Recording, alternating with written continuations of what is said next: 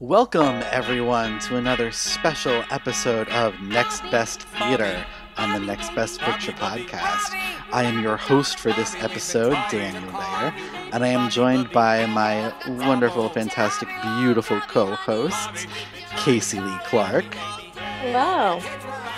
Cody Derricks. Hello. Michael Schwartz. Hello, everyone. And Nicole Ackman. Hi, guys. And we are here in March of 2020.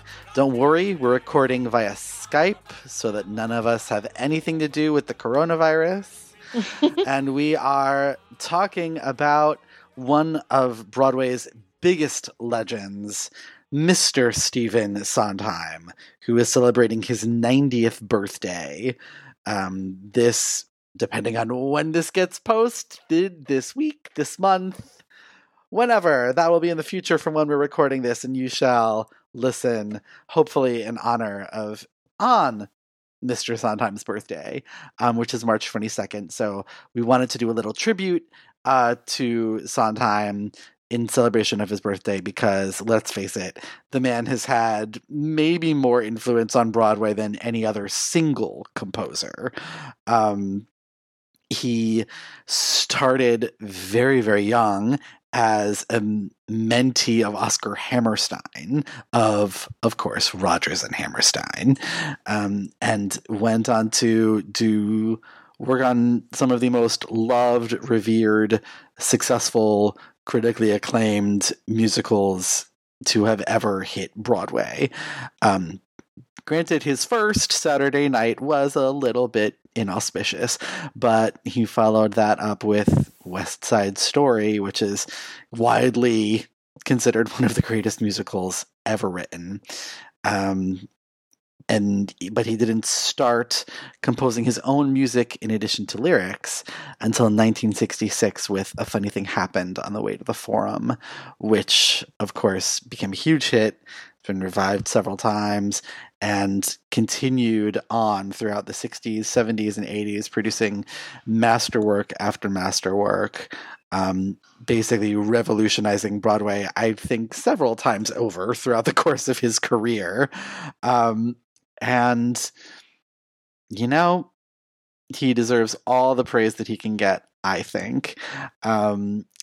To start, we're going to go down a list of our favorite songs and talk about our favorite Sondheim shows.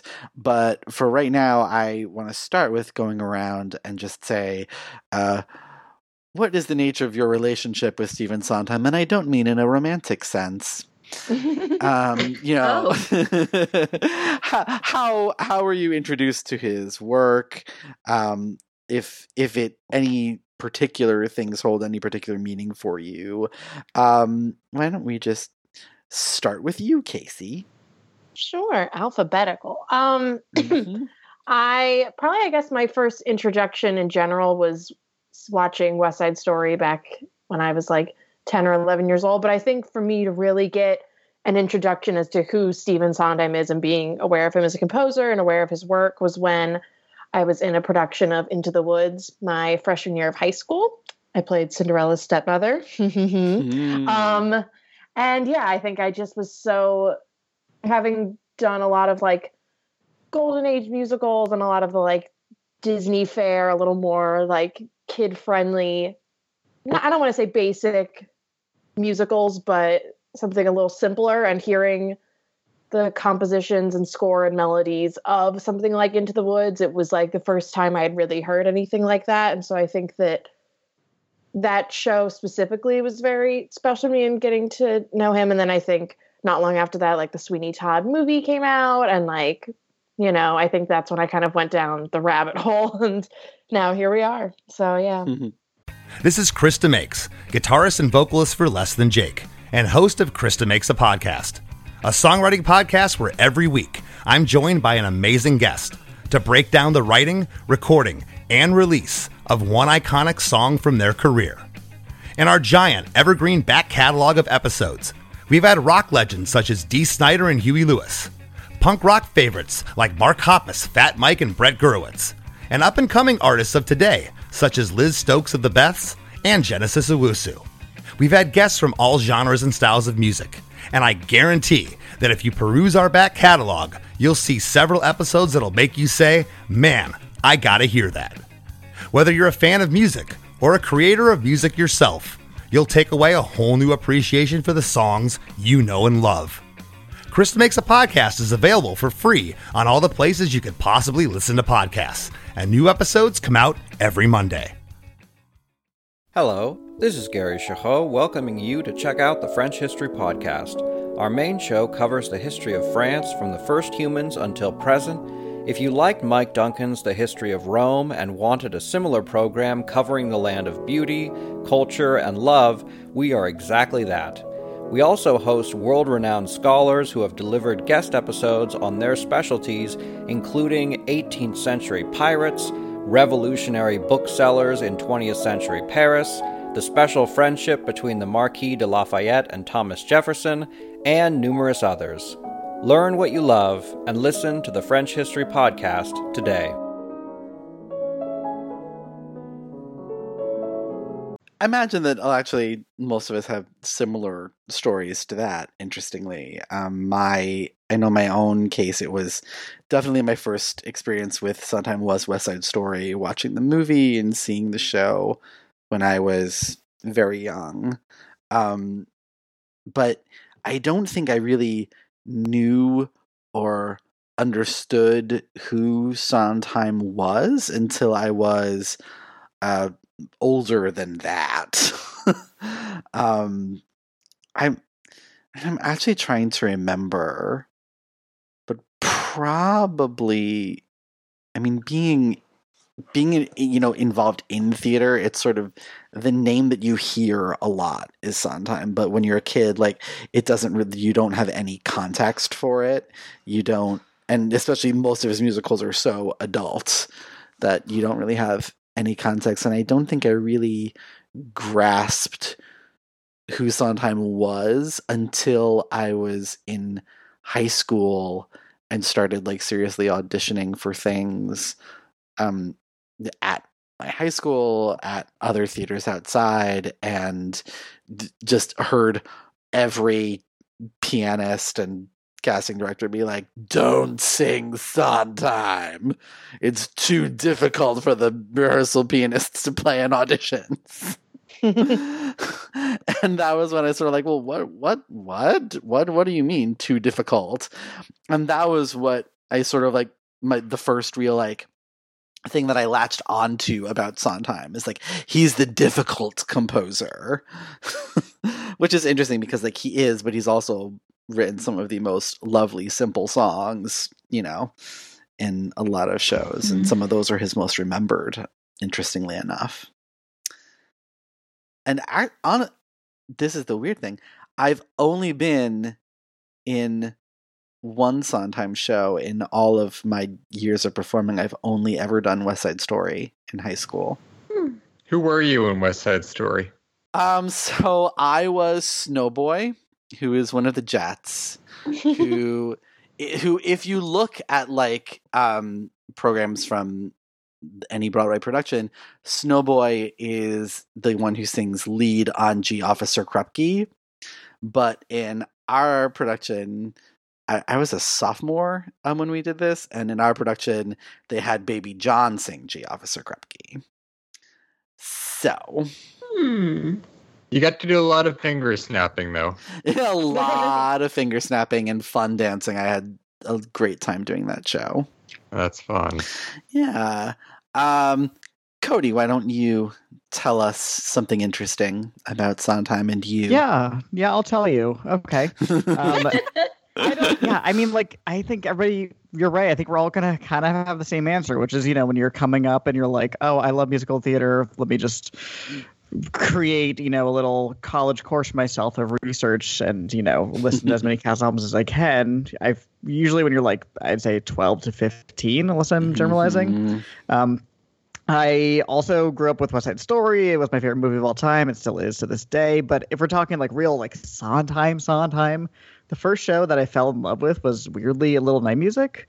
It really just captured me. I think something to do with a really music-forward score as opposed to something like Follies, perhaps, which is a little bit more like lyrical and heady, which when you're a little bit younger is a little impenetrable. And then ever since then, I kind of just, quickly found myself trying to explore as much of the composer as possible, and to the point where I'm like, oh, every single thing this man's ever done is amazing. And that's kind of been the same opinion I've had for the past 20 years. So not much has changed. He's good. That's it. Sorry, I was distracted. By the magic of Sondheim. But yeah, that sounds about right. Nicole. All right. Hang on, wait. Nicole, before you share your Sondheim, I'm going to share it, but I just saw you posted. Can you just share with the group the big news so that it's not the big story as we're recording this? Yeah, guys, the big story as we're recording is that There's no way to say this. There's no good way to say it. Both. So the best man in America, Tom Hanks, and his wife, have coronavirus. So it's all downhill from here, folks. It's all downhill from here. No. Yeah. So they are in Australia. That's also a factor to just want to point that out. If I sound sad for the rest of the episode, though, that's why. Well, that is very sad and has nothing to do with what we're talking about here, but our heart goes out to Tom Hanks, the last good man alive, and his lovely wife, Rita Wilson, who are #couple goals, at least for me. They're going to be quarantine goals soon. Oh. Michael. On that dour note, back to our regularly scheduled program. Yeah, let me ruin our train of Sondheim thoughts too. So I make no secret of the fact that I'm not a Sondheim person. I'm an Andrew Lloyd Webber girl through and through. It's how I came You are to that Boob Leland Schoenberg bitch. If I recall correctly. That is true. I'm literally wearing a Les Mis t-shirt right now.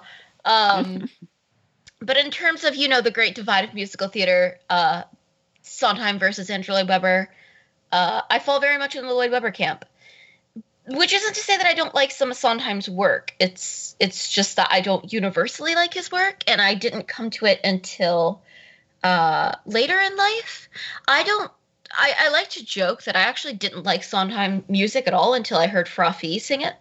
And I heard him do a couple of songs at a concert, and suddenly I thought, oh, maybe I like Sondheim. That is very on brand for you, Nicole. It really is. It really is. But I do think that Sondheim works better with some actors than it does others.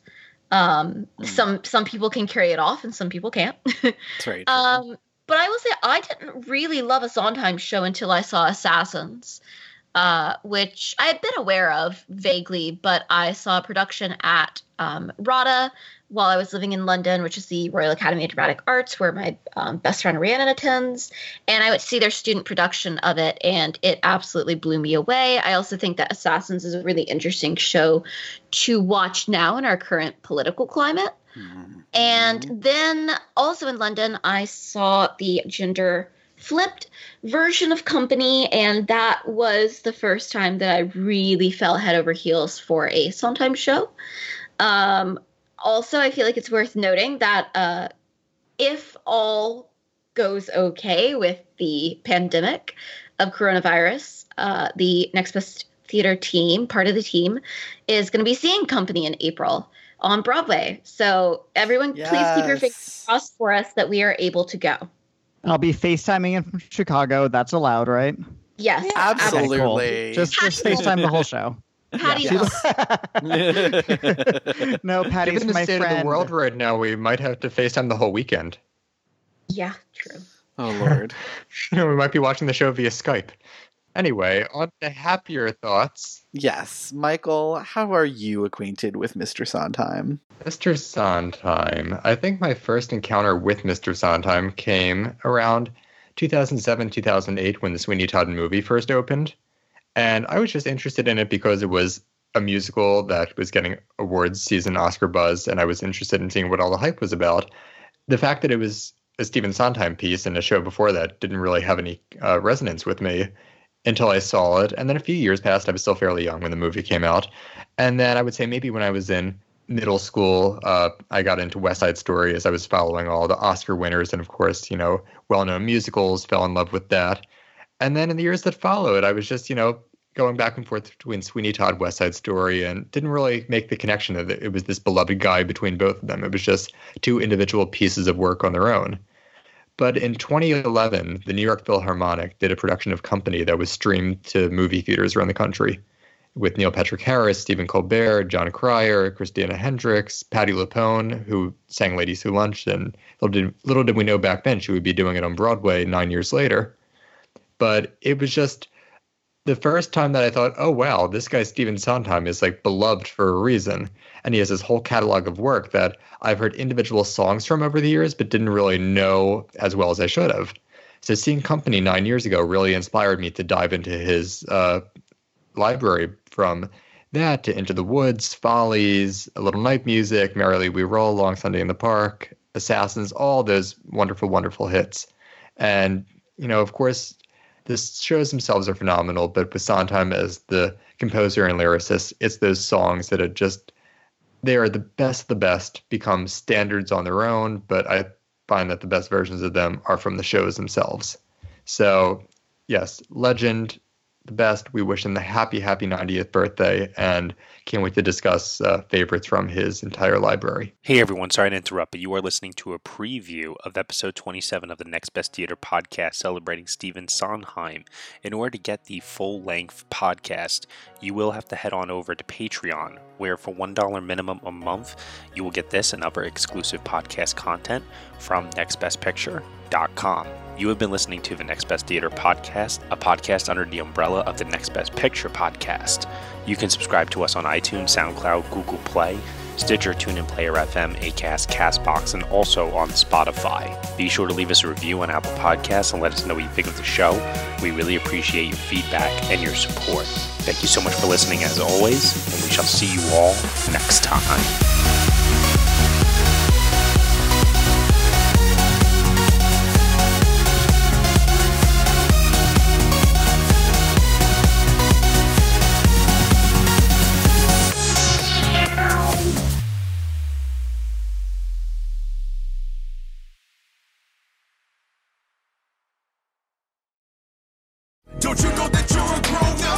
I'm a grown-up. Me too. Yep, me too. But these days being a grown-up can really suck. Luckily, we're grown-ups who grew up in the coolest generation. We had video arcades. And also some of the best TV and movies ever made. We lived the origin of awesome consumer electronics. The list goes on and on. Yep, Generation X. Exactly. And we're Gen X grown-up. Every week, the Gen X Grown Up podcast explores media, tech, toys, games, and more from both yesterday and today. Through the eyes of Generation Xers who absolutely love that stuff. You can find us on iTunes or wherever you get your podcasts. Or find us on our website, genxgrownup.com. All right, you think that was good enough? I hope so, man. I'm tired. Who listens to a promo on a podcast and then goes and listens to a different podcast? Right. I've never done it. No. Right.